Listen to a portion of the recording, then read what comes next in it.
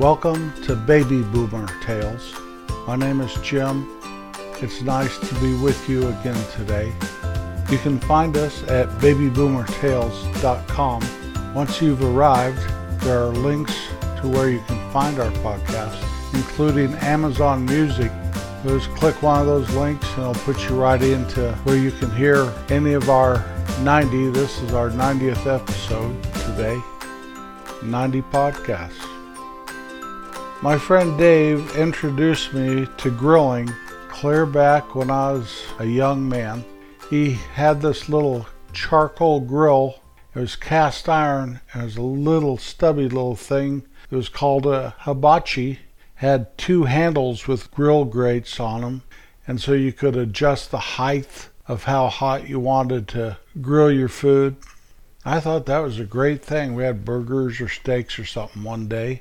So I went and bought myself a hibachi. That was my introduction to grilling out. My family had a nice built-in grill built into the whole fireplace area that was inside, outside on our back patio. And it was very, very nice. But I only ever remember Dad grilling out there twice. He may have done it more often, but I cannot remember that at all. When I bought my hibachi, I started experimenting, grilling hamburgers and whatever, and I squeeze that meat down with a spatula and it caused it to flame up. I thought that was pretty cool until I learned that I was pushing all the juices out of it. But back then, I liked my meat well done. That's the way I was raised, and that's the way it was. And it was quite a journey to ever learn how to eat my meat like a civilized person, or maybe it's like a caveman. Steaks I cooked the other night were pretty medium rare, and they were delicious. But this was a long time before that. Later we got larger charcoal grills, and then I got married and we started grilling out more often. And in the summertime, that was my job, of course, to go grill. And I did graduate to gas grills, which I still do. To this day, I have a nice 5-burner gas grill. I never used that little side thing that I guess you can put beans on or something. I've never ever turned it on any of the grills I've ever had. Those things just go without. My wife cooks everything inside except for the meat, so I don't need to use that. When I was 18, 19, 20 years old, right in that time frame, my parents moved to California, and my brother John, who was closest to me in age, did not want to go. So I became John's legal guardian, and I used to try to cook, and the way I'd cook is I'd get a big old pot, and I'd empty about 4 cans of whatever in it, cook it all together, and figure it'd last us all week. I don't remember John ever eating any of it. He always ate with his girlfriend. Made fun of my cooking, which I don't blame him. Looking back, I don't know how I ever ate that stuff. But I did not like to go to restaurants. If I didn't have a girlfriend to go with, I wouldn't go to a restaurant by myself. And that was in the days before drive-through, where you just picked it up and took it home and eat, or eat in the car. But I was quite a cook. I did it that way for years. Well, that did morph into that I became a pretty good cook. I cook a good chili. I do good spaghetti sauce. I can make my breakfast, bacon and eggs and hash browns and whatever. I must get that from my dad because he always cooked breakfast at our house. But what it's really turned into as I've gotten older and my wife has gotten to be a better cook, and she is the best cook I know, but she wasn't back then. But today I'm regulated to grilling burgers and brats and steaks and chops out on the grill about from late March to the middle of November. Then I put the grill up, wait until late March to bring it back out.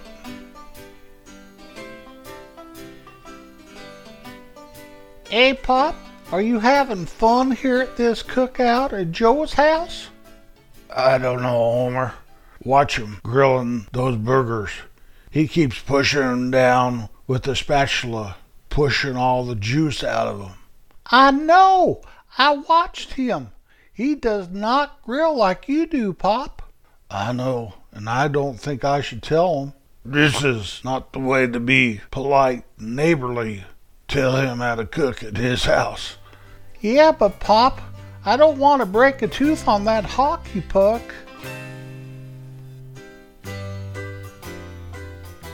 My first foray into cooking had to be about the 9th grade. We had to take, it was a required class that every 9th grader had to take, and that was home ec. Home economics.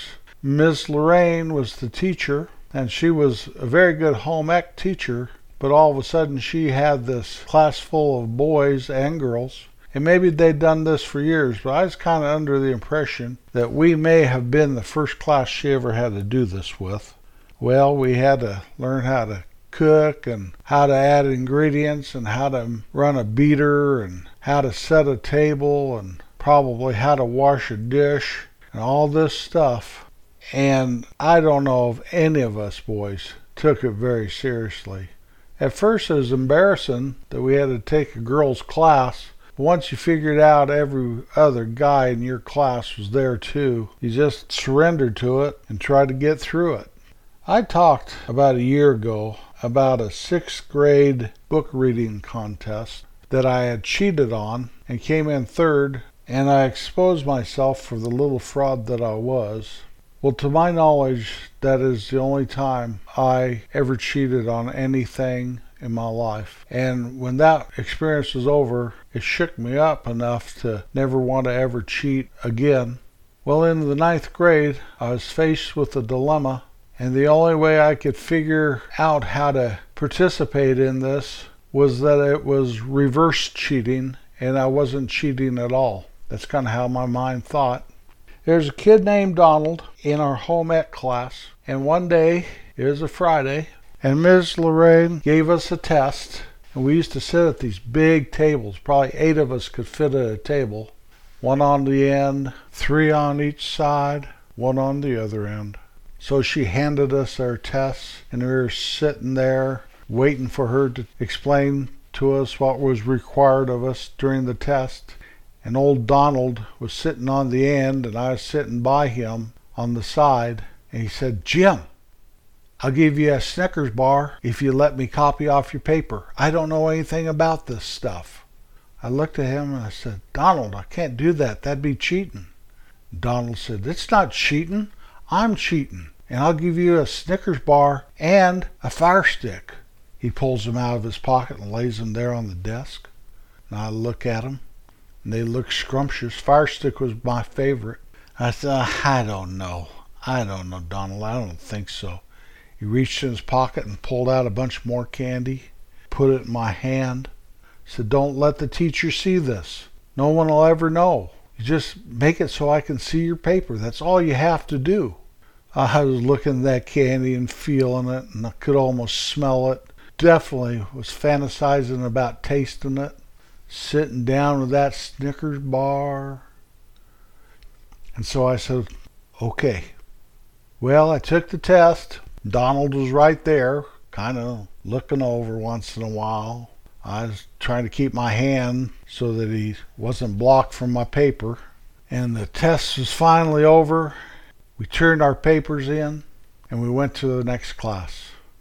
Since that was Friday, we had Saturday and Sunday, and it was a great weekend. I played with my friends and goofed around and played some football in the park and just had an overall good time. Sunday night came and we watched Bonanza, Wonderful World of Disney. I went to bed. I woke up the next morning, got ready for school, walked to school, took my classes. Well, 4th period came right before lunch. It was home ec class. Went in there, and teacher didn't say anything about the test at all. We cooked some stuff and learned about you take the fat off of this and you don't cook that and you mix it like this. And next week we're going to learn about sewing. And I, what? Sewing? So then the bell rang and everybody left class. And Miss Lorraine said, "Donald, Jim, please wait after class for a moment." Dun, dun, dun, dun. Dun, dun, dun, dun. Dun. She got us to her desk, and she said, "Which one of you cheated off of the other one?" Donald and I looked at each other. I know my eyes were wild with fear. Donald said, "I don't know what you're talking about." Of course, I said, "I didn't cheat. I didn't cheat. I didn't cheat. He gave me candy to let me see my paper." I ratted him out in a New York second, trying to save myself. "Everyone, save yourself! Save yourself! The ship is sinking! Knock over the women and children! Bowl over the old people! Get the heck on a lifeboat!" Miss Lorraine looked at Donald and said, "Is that correct?" Donald looked at me, fire in his eyes. Now, I was tougher than Donald. He was kind of a big kid, and I was wiry and quick, and I wasn't afraid of him at all. But we were brothers in crime at this point, and I looked right back at him, not blinking a blink. And then she said, "Okay, well, it's not so bad that you cheated off the other one, but Jim, you failed miserably. You had 3 right answers out of the whole test. And Donald, the worst part of it is, you copied Jim word for word. So it's not bad enough that you cheated, which is a terrible thing, and I have flunked you both, but you didn't even pretend to have tried. I hope the candy was good, Jim."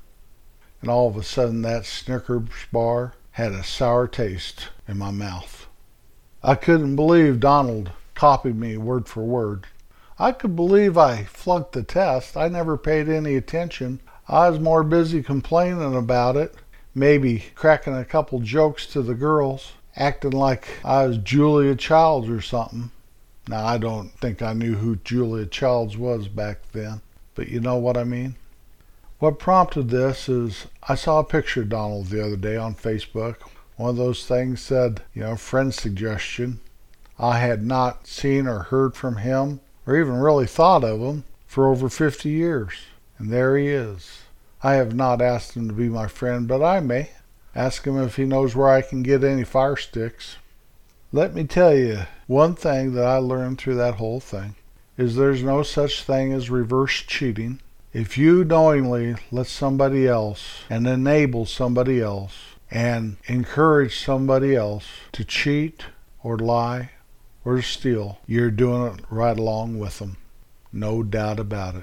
Stand up for what is right, and if you do stumble and fall, my goodness, man, don't knock all the women and children and old people out of the way trying to escape your transgressions.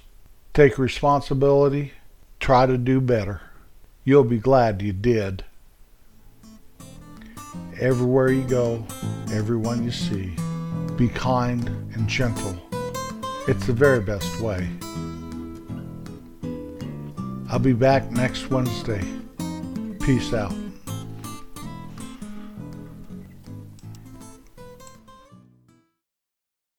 Hello, I'm Miss Childs, your substitute teacher for home ec. My, there are a lot of boys in this class. Ho, ho, ho, ho, ho, ho. Today, I am going to show you how to prepare a rabbit. This, children, is a live rabbit. We are going to murder him and put him in the oven at 350 degrees. And then we'll do a nice place setting with wonderful, wonderful presentation and show you the correct sauces so someday you can cook this for your mommy and daddy. Ooh, hold on. Oh, get that rabbit. Somebody, get that rabbit. Please, get that rabbit. Oh, where's the rabbit? Don't scream, little children. Don't scream. Where is that rabbit? The rabbit got away. Hello, children. My name is Miss Childs, and I am your substitute teacher today. We are going to thaw a chicken and show you how to cook it and have a wonderful presentation.